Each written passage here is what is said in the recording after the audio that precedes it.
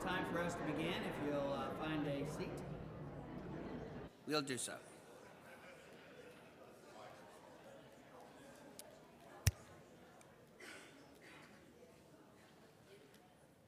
Good morning. We are very happy to have everyone here with us this morning, especially our visitors. If you are visiting with us, we're very pleased that you are visiting with us, and would ask that if you would, please fill out a visitor's card that is in the back of the pew in front of you and hand it to one of the members around you, and they will get it to wherever it needs to go. We appreciate your being with us here this morning. Just want to mention Matthew 6:33 says, "Seek ye first the kingdom of God and his righteousness." In this life, there are priorities that we have, and we are told in our education courses and in organizations that we should have goals and objectives and strategies for achieving them. And in class this morning, Christy said something about getting her priorities straight and making sure to take care of the things that are most important in this life before we tend to those things that are less important in this life. Our goal here on this earth should be to get to heaven as a group, to help all of us get to heaven. When we come together, our goal is to worship him in spirit and in truth. And the outcome of that should be that we glorify him and that we personally are edified and strengthened so that we can better serve him than maybe we have in the past. So as we enter into our worship this morning, we pray that all of us will do what we can to divorce ourselves from things that are going on in this life around us and just focus on God, focus on worshiping him. This morning, Chris will deliver the message as usual. John Kelly will be leading the songs. Reading and prayer will be delivered by Mike Williams, and the Lord's table will be handled by Cy Wilson. Andy Pittman will close with prayer at the end. Before we enter our worship, let's go to God in prayer. Father in heaven, we thank you for this day. We're in awe of the love that you have for us, that you have demonstrated throughout history and what we read in your word about how you care for your creation and for us as individuals and for our souls, so that one day we might spend eternity with you in heaven.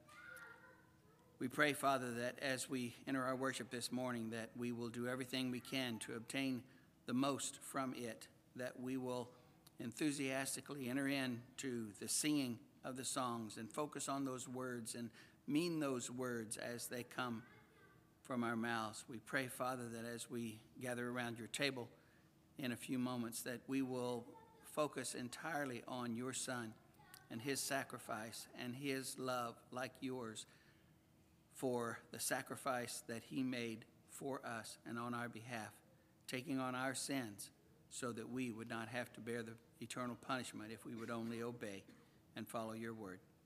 We pray, Father, that you be with us now as we enter into this worship. Forgive us of our sins. In Jesus' name we pray. Amen.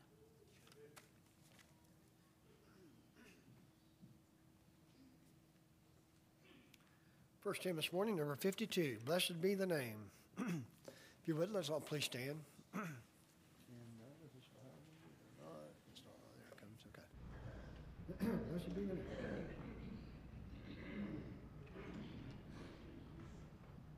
All praise to him who reigns above, in majesty supreme, who gave his Son for man to die, that he might redeem. Blessed be the name, blessed be the name, blessed be the name of the Lord. Blessed be the name, blessed be the name, blessed be the name of the Lord. His name above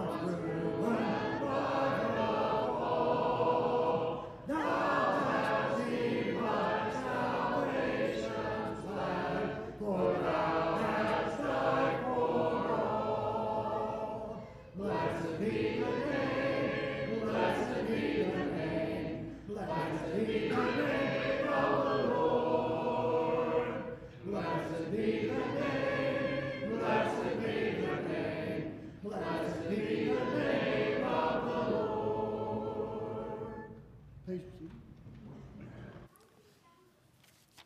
Next hymn this morning, number 676, There's Within My Heart.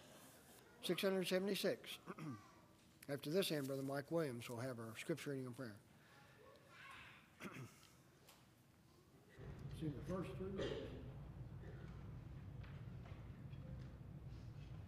There's within my heart a melody, Jesus whispers sweet and low. Fear not, I am with thee, peace be still, in all of my stand and flow.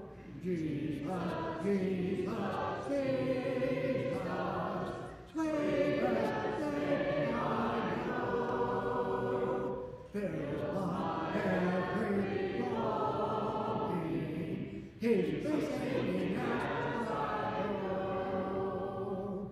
All my life was wrecked, my sin has died. Discord filled my heart with pain.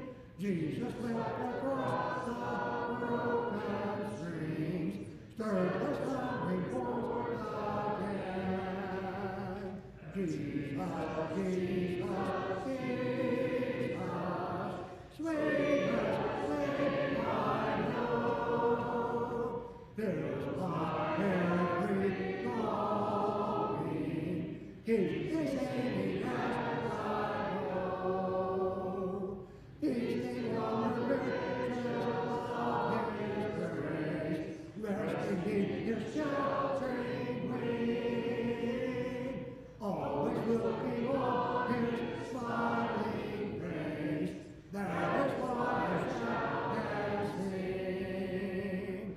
Jesus, Jesus, Jesus, sweetest name I know, fills my every longing, keeps me singing as I go.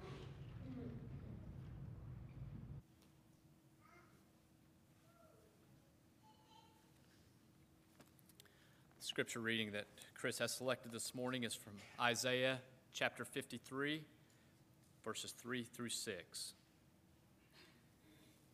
Isaiah 53, 3 through 6.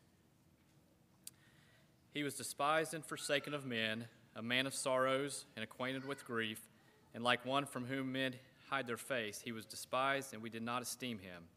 Surely our griefs he himself bore, and our sorrows he carried, yet we ourselves esteemed him stricken, smitten of God, and afflicted.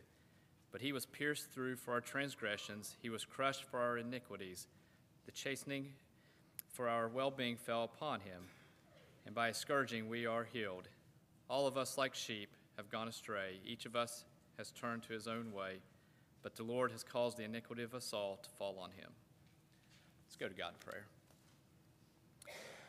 Father in heaven, we approach you this morning, Lord, thanking you so much for the opportunity to be here to worship you, Father. We thank you for who you are, Lord, being able to worship you and knowing that you are a God full of love and mercy and grace, and you revealed that grace to us through your Son, Jesus. We thank you for him, for his life, for his sacrifice, the relationship that we now are able to have with you because of that sacrifice, the hope that we have, eternal life with you, Father. We thank you for that, and thank you for Jesus. And Father, we thank you for the body of believers here.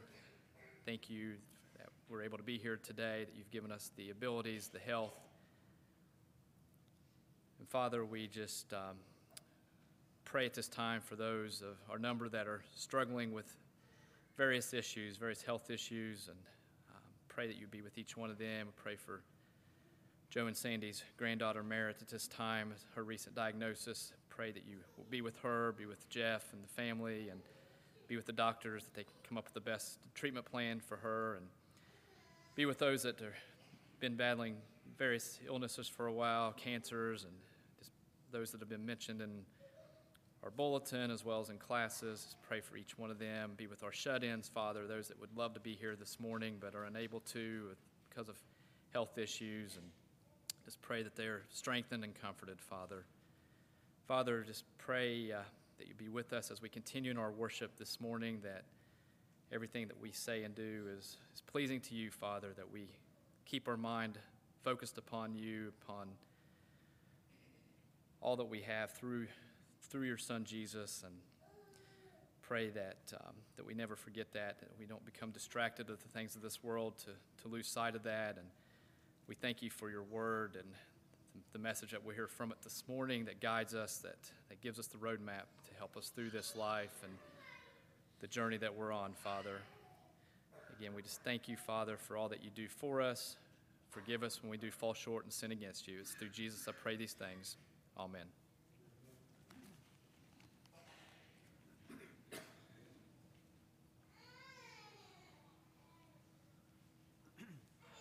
Next hymn this morning, number 384, Lead Me to Calvary, 384. Sing the first, second, and last verse.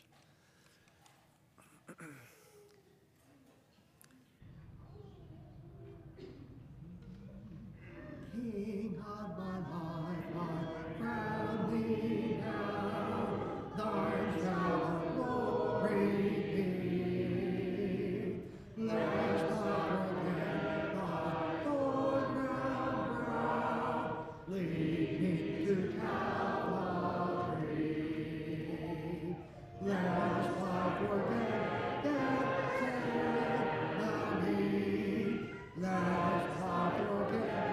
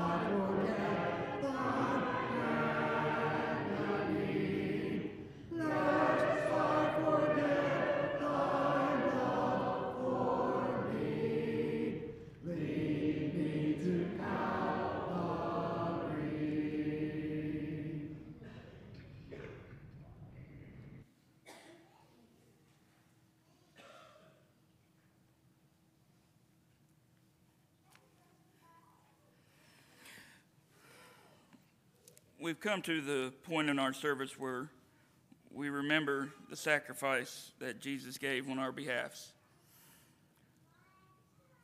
A lot of times when I'm trying to prepare my thoughts for what to say up here, I think of experiences. A little over a week ago, I was doing something that many of us always do around the house. I was doing some weed eating. And as I was doing it, you can judge me for this later, but I was wearing shorts and tennis shoes. And as I was weed eating, I unknowingly stepped into a nest of yellow jackets. And I didn't realize what was going on until it was too late. The best we can tell, because the swelling was pretty bad for several days, I was stung between 15 and 20 times. And if you saw me last Sunday, I did something I don't ever do. I wore jeans and tennis shoes because it was around my ankle and I couldn't stand these clothes.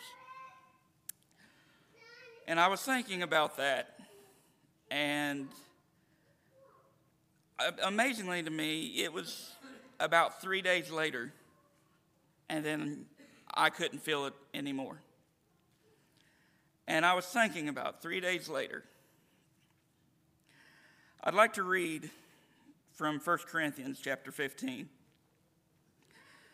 1 Corinthians 15, starting with verse 55.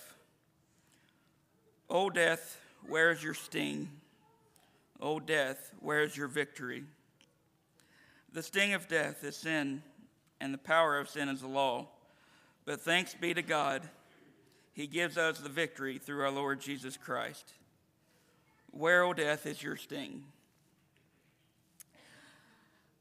The more I thought about this, the more I thought of Christ and what he did. Christ had a few stings. First, one of the men he was closest to betrayed him. Then another one of those same men denied him. He was mocked. He was put on trial. A criminal was let go instead of him. He was beaten. He was robed as a mockery. He had a crown of thorns placed on his head. He was paraded through the street carrying his own cross. He was hung to a cross. He was nailed to the cross. He was given vinegar to drink. People hurled insults at him. And finally, he died. He was stung a few times. But 3 days later, where, O death, is that sting? 3 days later, he rose again, victorious over that sting. In Colossians chapter 2, when you were dead, verse 13, when you were dead in your sins and in the uncircumcision of your sinful nature, God made you alive with Christ. He forgave us all our sins, having canceled the written code with its regulations that was against us and that stood opposed to us. He took it away, nailing it to the cross. And having disarmed the powers and authorities, he made a public spectacle of them, triumphing over them by the cross. O death, where is thy sting? Our Lord and Savior suffered what he did. He took our sins, as Colossians as I just read, nailed them to the cross, and he was victorious over them. And 3 days later, he rose again, canceling all of that. I always think, I don't know if in our worldly minds, I think of it would be great if there was like an instant replay that when we got to heaven, we could see the reaction of Satan. Satan giving those stings, thinking he had won, and then Jesus rising 3 days later. O death, where is your sting? At this time, we remember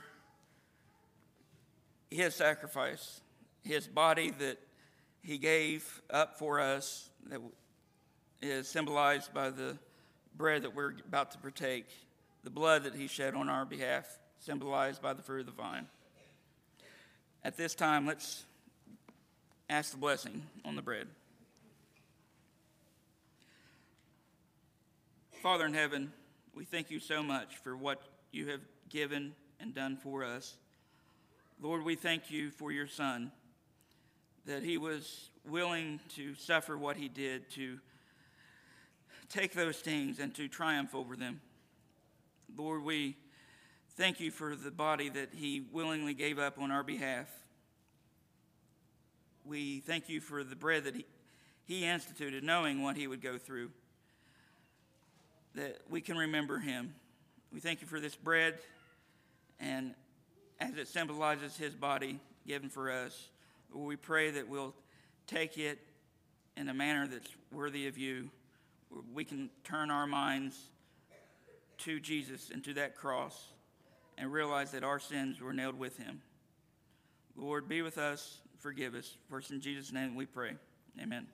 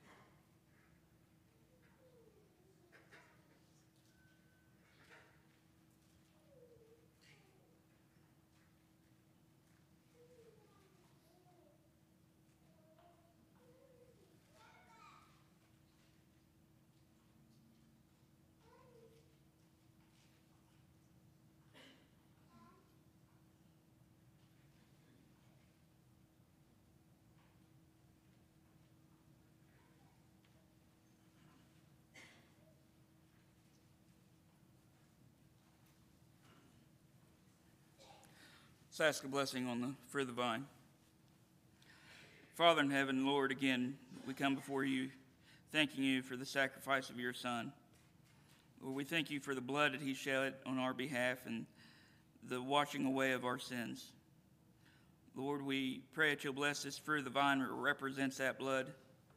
Let us take it in a way that is pleasing to you. Let us focus on your Son as he bled on that cross for us. Be with us and forgive us. For in Jesus' name that we pray. Amen.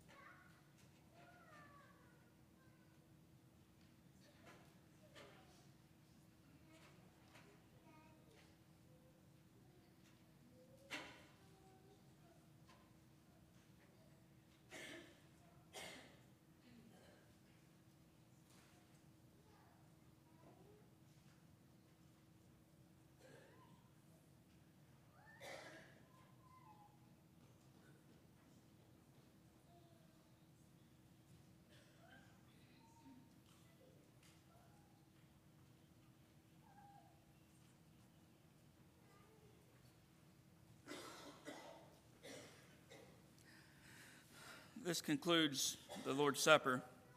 We do another item as the men are still on the floor, to take up our offering. We've all been blessed beyond measure, and this is a time that we have that we can give back a portion of that. Goes to spreading the word in the area and supporting those missions that we have. If you would, let's go to prayer and ask blessing on the offering. Father in heaven, Lord, again, we come before you thanking you so much for all that you've given us. Lord, we know that we are blessed and that all that we have is from you. Lord, we thank you of all the things you've given us, all the material blessings, our jobs, our means of livelihood, ways to support our family, and to buy the things that we need and even want.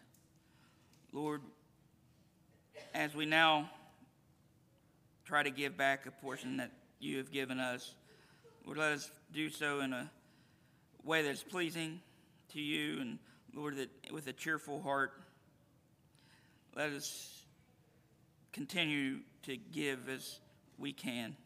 Lord, we pray that you'll bless this offering that we're about to take up. We pray that you'll be with those that are in charge of using the funds. We pray that good will come from them. Lord, again, we thank you so much for all that you've given us. Pray that you'll continue to be with us and forgive us. For it's through Jesus' name that we pray. Amen.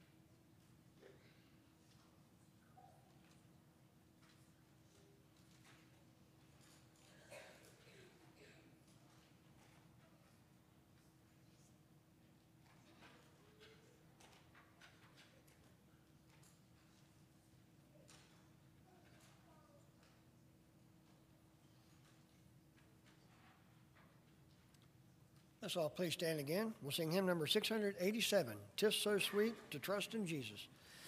Sing the first three verses. It's at this time that the 2 to 5-year-olds may go to the children's Bible hour.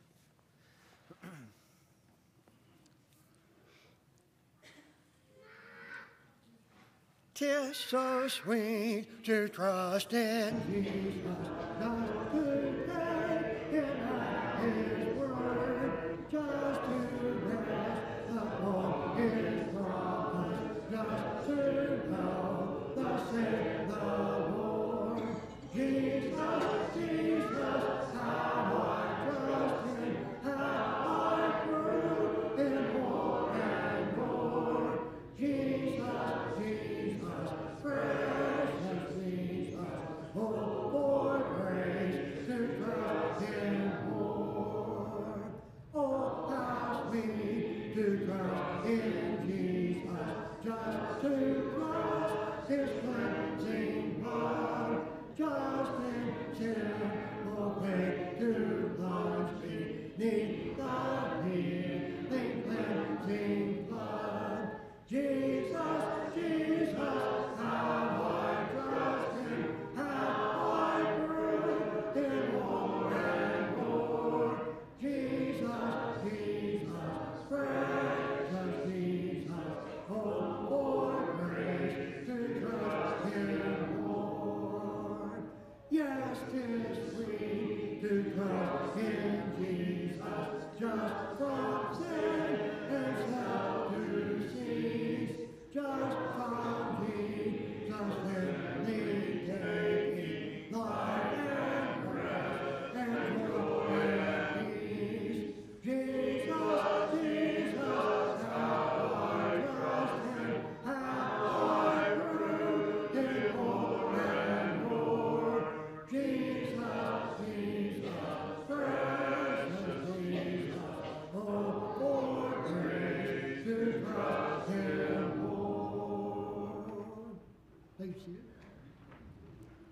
hymn this morning, number 538. Prepare to meet thy God. 538. Brother Chris. Good morning. Be turning in your Bibles to Acts chapter 17. That's where we're going to spend our time this morning. In Acts chapter 17, you get to meet a couple of congregations this morning. We are following Paul as he goes through his second missionary journey. He has come through the regions, starting off in Antioch of Syria. He's gone north, and then he's gone west. And so he wanted to go, when he got to the coast, he wanted to go up to either Galatia over here, or he wanted to finally go up to Bethany, but the Holy Spirit wouldn't allow that. He had other plans. And so Paul wanted to go down south to Ephesus, but the Holy Spirit didn't allow that either. In fact, while he's at the coastal city trying to figure out what to do, Paul has a vision, and it's a man of Macedonia, a soldier, pleading with him to come over to Macedonia and to teach them the truth. And so Paul goes over. He meets several women at the river there in Philippi, and he founds the congregation that we read about in the book of Philippians, as well as that in Acts chapter 16. He is pushed out of Philippi, and he's pushed into Thessalonica. There are a couple of little cities, and you're going to read about them today as we get into Acts chapter 17, that Paul just passes through. We're not told that he does any evangelism there. I don't know if he did any or not. The text just doesn't tell us. I tend to believe that maybe he just kind of passed through them. They're about 30 miles apart from each other. And so from Philippi to Thessalonica, where Paul's going to end up this morning, it's about 100 miles. So he's traveling quite a bit in this maybe week-long period, 4 or 5 day period. He's traveled quite a bit, and he finally makes it to Thessalonica, and he's going to found a congregation there too, and the world is going to be turned upside down. At least their world's going to be turned upside down. Like we talked about last week, it's really the way that the world has always been intended to be seen. Whenever the church comes upon a city, that city looks at their lives, those people in that city look at their lives in a certain way. I'm out to get mine. I'm looking out for me. I'm going to prioritize things that are in my best interest. I'm going to live my life in a way that pleases me. But when the church comes into that city, it turns the world upside down. It's countercultural. And so as we read through these churches that we're going to meet over the next several weeks, as you prepare for the lessons on these Sunday mornings, read through that church, the founding of that congregation, and think to yourself, well, what is countercultural here? What is going against the grain of culture as I meet this congregation and as I meet the city that they're in? So we're in Acts chapter 17 this morning. So we start off in verse 1. He says, "Now, when they had passed through Amphipolis and Apollonia, they came to Thessalonica, where there was a synagogue of the Jews." There's a couple of things there that we need to point out. And if you write in your text, you might want to grab a pen, because there's some interesting stuff that's going on right here in this passage. Underline they, that third word in verse 1. Now when they had passed through, Paul is leaving Luke there in Philippi. For whatever reason, Luke decides to stay in Philippi. There is a well-respected school of medicine in Philippi, and so it's possible that Luke stayed there to either learn or to teach in that school. And so, but for whatever reason, he stays in Philippi, and we're left to assume that he works with the church there. It's possible, likely in my opinion, that Luke is one of the reasons why this church is so vibrant. They will send Paul money to Thessalonica, at least on 2 occasions. It looks to me like maybe he's only there for about a month. He's kind of forced to leave Thessalonica as he was kind of run out of town in Philippi as well. But at least 2 times the Philippians send Paul monetary help during his month there in Thessalonica.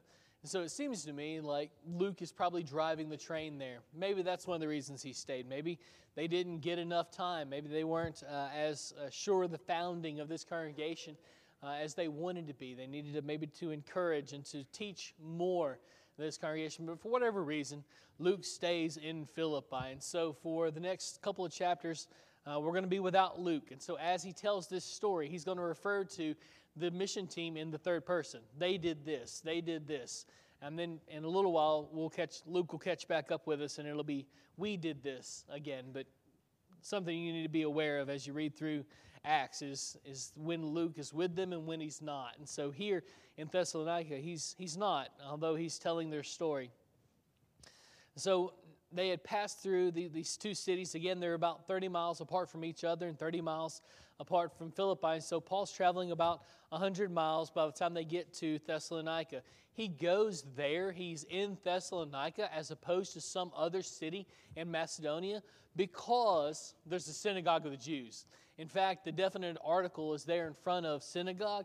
It's the synagogue of the Jews. And so this is the synagogue. This is the one in the area. This is a large synagogue. Thessalonica exists today. It's under a different name. Salonika is what it's called today. But there's still a population of Jewish people living in this city. And in ancient times, that population was even bigger. And so it's well known that there was a large Jewish population in Thessalonica in Paul's day.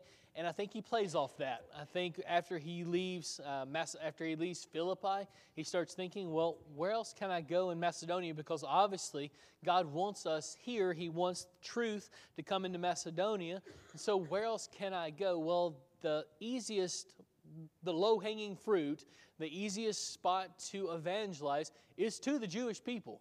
If you can just get them to see that Jesus really is the Messiah, everything else is easy. They've got all this history. They've got all this knowledge of Yahweh, how He interacts with people, what He demands. This monotheistic ideology, this worship of one God, they're accustomed to that. They like that. And so if you can just get them to see, if you can just get them to accept Jesus as Messiah, everything else is fairly easy. You don't have to deal with all the baggage that the Gentiles would bring into the equation with the Jewish people. And so it's his custom to go to the synagogue to teach them. They are the low-hanging evangelistic fruit. And so Paul goes to the synagogue. I think that's purposeful. I think he does that intentionally. So verse 2, and Paul went in, as was his custom, and on 3 Sabbath days he reasoned with them from the Scriptures. One of the first things we need to point out from this text, hopefully we'll get to Thessalonica and Berea today, but because the Holy Spirit's going to compare these 2 churches, these 2 cities at least, and that's really the point we're trying to drive at today. But there's some interesting things that we need to acknowledge, that we need to focus on as we get there. One of the first things is Christianity is a logic-driven religion. We're not emotion-based. There is an emotion here, right? Once you realize that Christ died to save you from your sins, there ought to be passion, there ought to be joy, there ought to be guilt, there ought to be fire, right? There ought to be emotion there. Certainly, we're to worship in spirit and in truth, right? And so there is emotion here, but you come to this realization, you accept the cost of following Christ, not from an emotional base, but from a logic-driven one. You've stopped to consider what this is going to cost you, because it will cost you, right? So Jesus talks an awful lot about stopping to count the cost of following Him. In Luke 9, He's going to say you need to pick up your cross and follow me, right? dead people pick up crosses.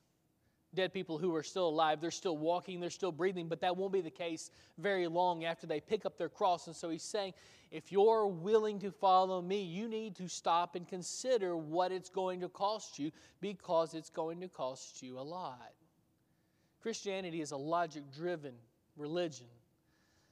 When we come to Him, when we give our lives to Him through baptism, it's a logical decision. Paul shows that here in Thessalonica. He reasons with the Jews. He's using logic. In fact, he's using their scriptures.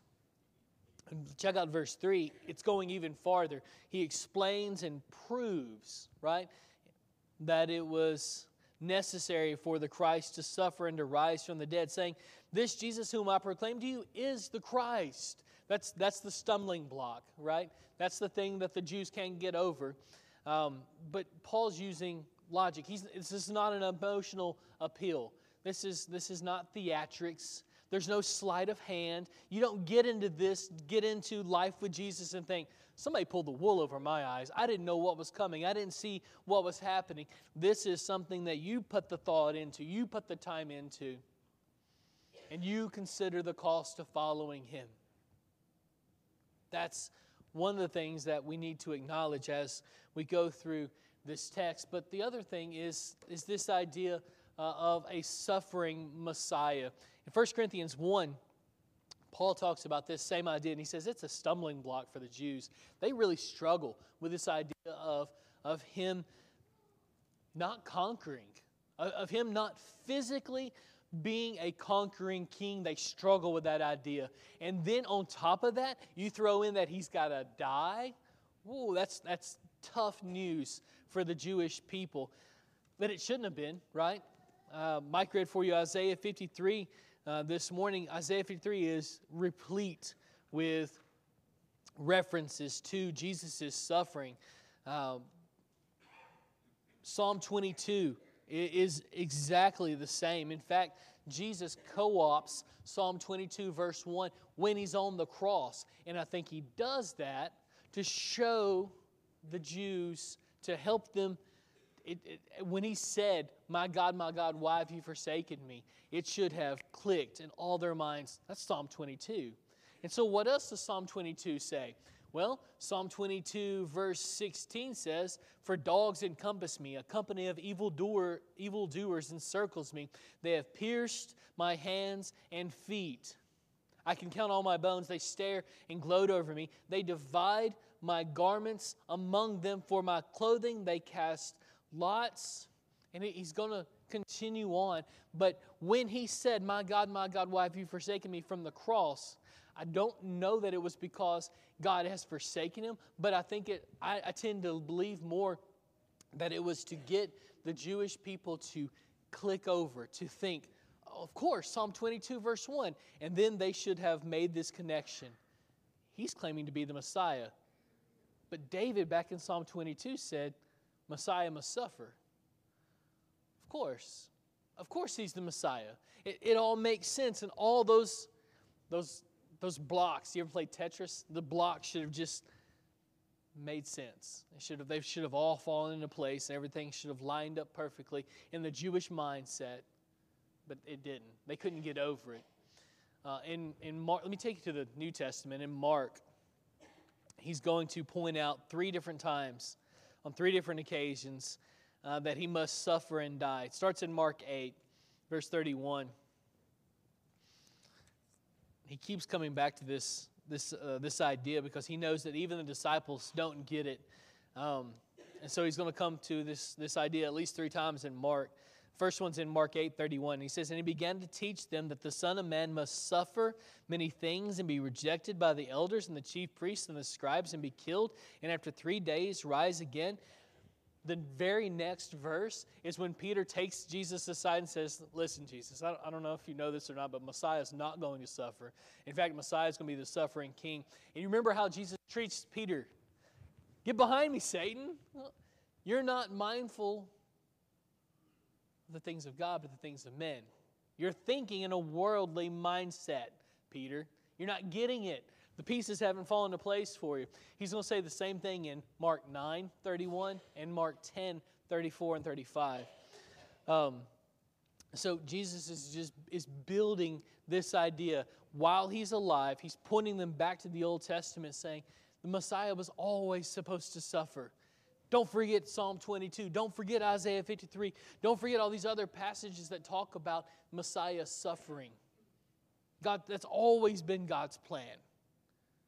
It's always been His plan for Messiah to suffer, but the Jews stumble across it. And so if you take all that back to Acts chapter 17, Paul is there in Thessalonica convincing them. I'm sure if we could have heard his message on these 3 Sabbath days, he would have brought in Psalm 22. He would have brought in Isaiah 53. He would have brought in those passages like that, convincing them that this has been God's plan from the very beginning. This Christianity is a logic-driven religion from the very beginning. Even the Jewish religion was logic-driven, and Paul's using that now to convince them that Jesus really is the Christ and that they need to line up behind Him. Verse 4 is interesting, though, because here you get the pivot point. Some believe, a small number of the Jewish people believe. But then he goes on and he tells you how many Greek people believe, how many Gentiles believe. Some Jewish people believe, but a great many, a lot of the Greeks believe. Apparently these are maybe Greek-speaking people who have converted to Judaism, but a lot of them, because they don't have all this baggage following them around about the Messiah's suffering, they buy into what Paul's saying. They believe what he's saying, and so they line up behind Jesus. And verse 5 says, but the Jews were jealous.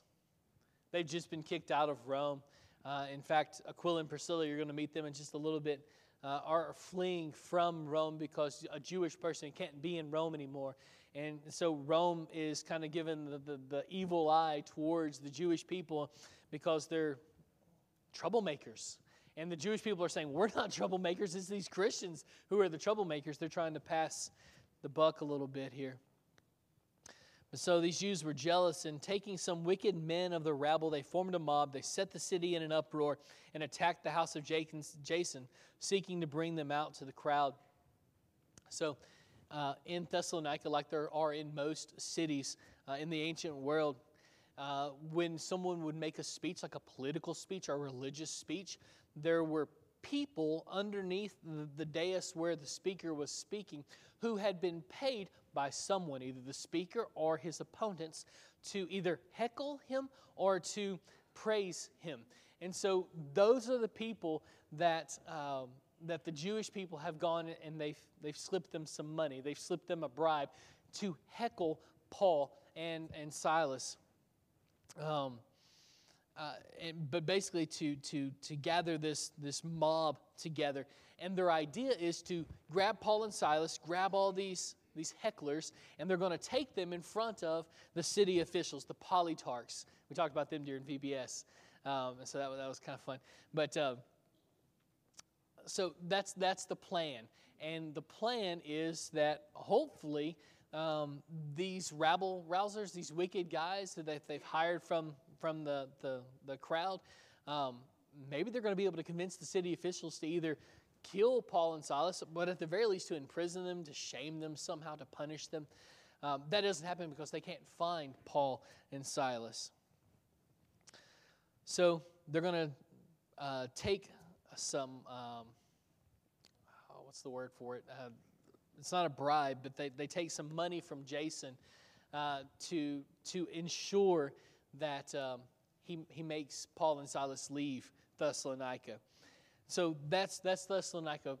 Verse 10 records their exit and really gets down to what we want to talk about this morning. Verse 10, he says, but the brothers immediately sent Paul and Silas away by night to Berea. When they arrived, they went into the Jewish synagogue. You would think they would have learned their lesson, right? There wasn't a synagogue in Philippi, and things went really well. There was one in Thessalonica, and not a lot of Jewish people came to them, but a lot of Greeks did. A lot of ones who didn't have all this baggage, they came. But here again, they're going into the Jewish synagogue because easy evangelism, low-hanging fruit. Now, in verse 11, these Jews were more noble than those in Thessalonica. They received the word with all eagerness, examining the Scriptures daily to see if these things were so. How often did the Jews in Thessalonica examine the Scriptures to see if these things were so? If they did it at all, it was once a week. Because Paul reasons with them every Sabbath for 3 weeks, right? These guys, apparently he's meeting with them on the daily. And they've got their Old Testaments open, and they're thinking, yeah, that is what Psalm 22 says. That really is what Isaiah 53 says. Has anyone ever told you something that was hard to hear and you just shut your ears? You just completely shut down? I've done that. I went to the doctor a couple of months ago, and they told me my cholesterol is high, and they prescribed some medicine. You know what I did with the medicine? I left it at Kroger. Some things are hard to hear, right? When somebody tells us some things that are hard to hear, I'm getting some looks from the nurses. I'll take care of it. It's fine. So some things are hard to hear, right? When we hear things that we don't like to hear, often we shut our ears, right? That's what the Jews in Thessalonica did. These ones in Berea, more noble. They're more, another word, a way you could translate this word for noble, they're open-minded. When they heard something that was offensive to them, they didn't shut down. When they heard something that was new to them, they didn't shut down. When they heard something that maybe hurt them a little bit, right? It indicted them a little bit. A lot. It changed everything for them. They listened. But even more importantly than listen, you know what they did? They went back to their Bibles and they made sure that what they were hearing was true, right? This is how we need to be. This is one of the things that we can learn. This is countercultural. This is one of the things where the church turns the world upside down, at least writes it. Helps us see it the way that God has always wanted us to see the world. When people in the world hear things that they don't want to hear, you know what they do? They close their ears. They stop listening. When we in the church hear something that we don't want to hear, you know what we do? We go back to the Bible and see if it's true. And if it's true, we change our lives. In Acts 2, Peter meets a whole bunch of people who didn't want to hear something. They didn't want to hear that they had been the ones that killed Jesus. That was offensive to them. And they first knee-jerk reaction was no doubt to close their ears, but some of them, at least 3,000 of them, listened. And they went back to the Scriptures and they searched it out. We can't just close our ears because we hear something that we don't want to hear. We have to go back to Scripture. And if we find out that what we have heard that offended us, that hurt us, that indicted us is true, we change our lives. We sacrifice everything so that we can follow Him to the best of our ability. That's not something the world does. That's uncomfortable. That's hard, isn't it? But that's something we do. That's something the church does. In fact, that's the thing that the church majors in. When we find something where our lives are out of sync with who He wants us to be, even if it offends us, even if it indicts us, especially if it offends us, especially if it indicts us, if it's true, we change. Because He doesn't. His promises don't change. His judgment, His wrath, none of that stuff changes. We change so that we can line up behind Him. We need to be noble like these Bereans were noble. They were not like the ones in Thessalonica who shut their ears and just refused to listen. And there was all this pushback, right? Not only did they shut their ears, but the Thessalonian Jews hired other people to come alongside them to push back against God because they heard some things that they didn't like. When you come into Berea and they hear some things that are a bit offensive, that are hard, that will, they know, change their lives, that will flip their lives upside down. In fact, that's what the Thessalonian Jews say. Look back up in verse 6. They drag Jason and the brothers out and they take them to the authorities and they say, these men who have turned the world upside down have come here also. They understand what God is asking from them and they refuse to give it to Him. That is a dangerous position to be in. That is a deadly position to be in, right? They understand what He wants, what He's demanding. We're in that exact same position, right? If you live in 21st century America, you have a Bible and you can read it. You know what He wants from you. You get to come to a service and somebody will tell you what this text means, right? We know what He wants from us. If I shut my ears and push back against Him, I'm in the exact same position as these Thessalonian Jews. Outside of Him. Condemned by Him. Just because we hear hard things, just because we hear things that will by necessity change our lives, doesn't mean they're bad. It means we need to stop and go back to Scripture and make sure that they're right. And when they're right, we need to sacrifice everything so we can follow it. That's the cost of following Christ. That's one of them. They're going to find out more later. The heat's going to be turned up in both Philippi and Thessalonica. I'm sure Berea as well. In fact, that mob that followed, that started in Thessalonica is going to find Paul in Thessalonica. And he's going to have to leave Timothy and Silas in Thessalonica. And he's going to go to Athens next week. And we're going to get to see him interact with the Athenians. It's another cost of following Him. Sometimes it's hard, right? But it's worth it. Because He's the one who's conquered death. Nobody else can do that. And if He's conquered death, He can conquer death for me too. And so I'll line up behind Him. I agree with Him so that I can have His promises. Power and endurance, strength to overcome all the things that this world throws at me, the mindset to look at the world the way He wants me to look at the world, the way that He looks at the world. I've taken on that mindset now as a Christian. So when I hear something that's offensive or harmful to me, I go back to Scripture and I think, is that what He said? And if I find out that it is, I'm happy to sacrifice everything so that I can be in agreement with Him. That's the countercultural thing that we learn from the churches in Thessalonica and Berea this morning. If you're ready to buck the culture, if you're ready to fight against it because you've realized that it's a dead-end road that culture's leading you down, the lies that it sold you, it can't make good on those promises. And maybe you finally realized that. And you're ready to give your life over to Christ this morning. We'd be overjoyed to be able to study with you, to baptize you into Christ, to have your sins washed away.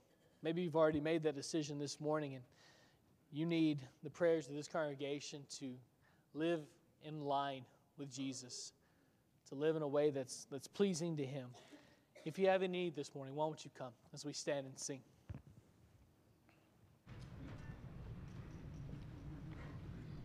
Careless soul, why will you labor, wandering from the fold of God? Hear you not the invitation, oh, prepare to meet thy God. Careless soul, oh, heed the warning, for your life will soon be gone. Your life will soon be gone. Oh, thou sad to face the judgment, to face the judgment. Unprepared to meet thy God. Watch upon the star you standing, while the fleeting years go by, and your life is spent in falling. Oh, prepare to meet thy God. Careless soul, oh, heed the warning, for your life will soon be gone. Your life will soon be gone. Oh, thou sad to face the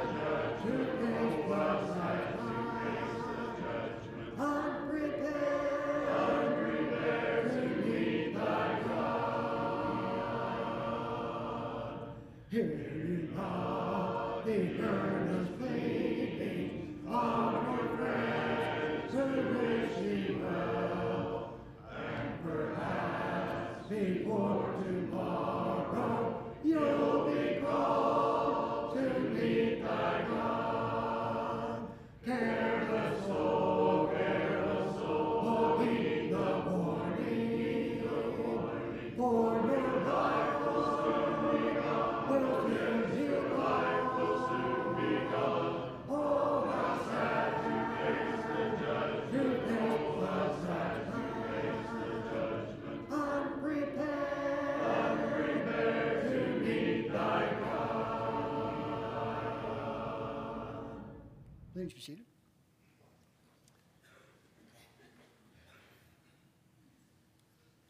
Good morning, church family. If you're visiting with us, we are glad you decided to worship with us this morning. If you can take a moment to fill out a visitor card in front of you and place it in a box in the back, we'd love to have a record of your attendance with us this morning.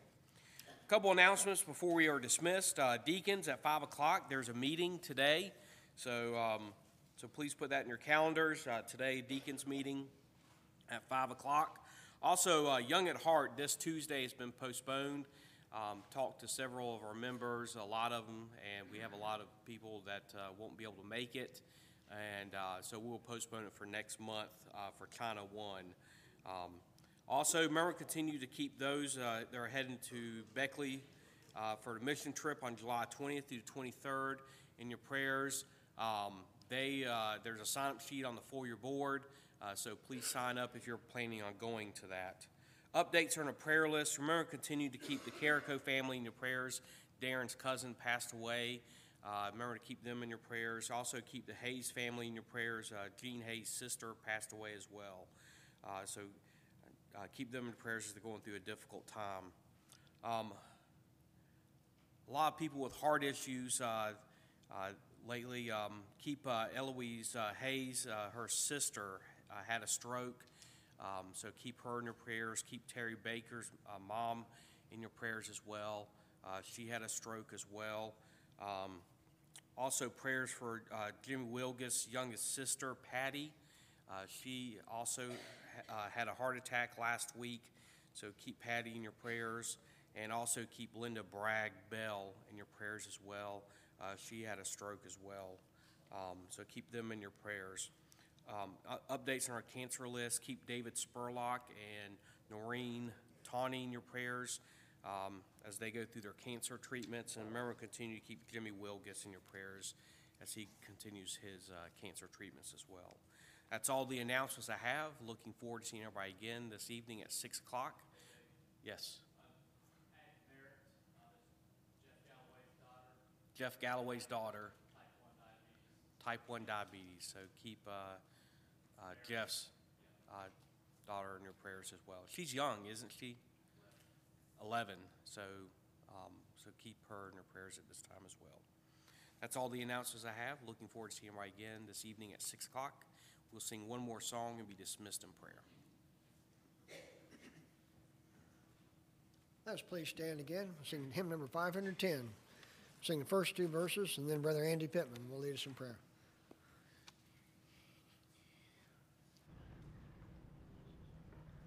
Oh, Jordan, stormy pass by and cast a wistful eye today, the fair and happy land where our possessions lie.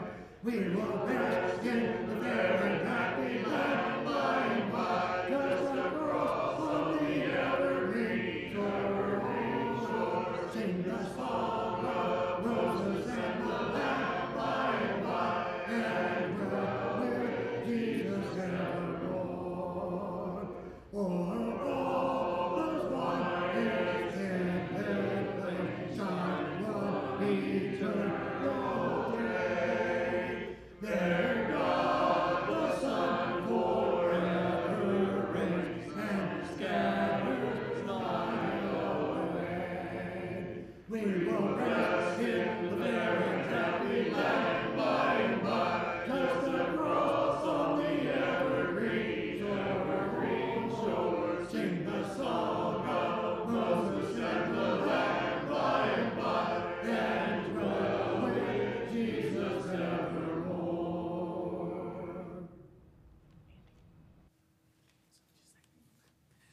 One quick announcement, real quick. We're going to have pies and homemade ice cream tonight after services, if you guys bring it. So please bring it. So that'll be after services tonight, pies and ice cream. Please come. We'll have a great time. Thanks. Will you pray with me?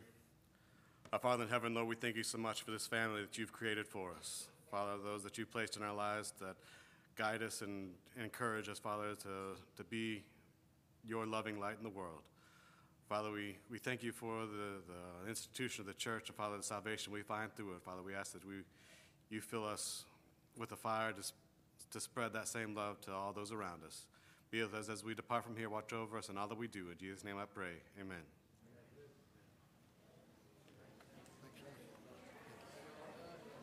Thanks, Chris.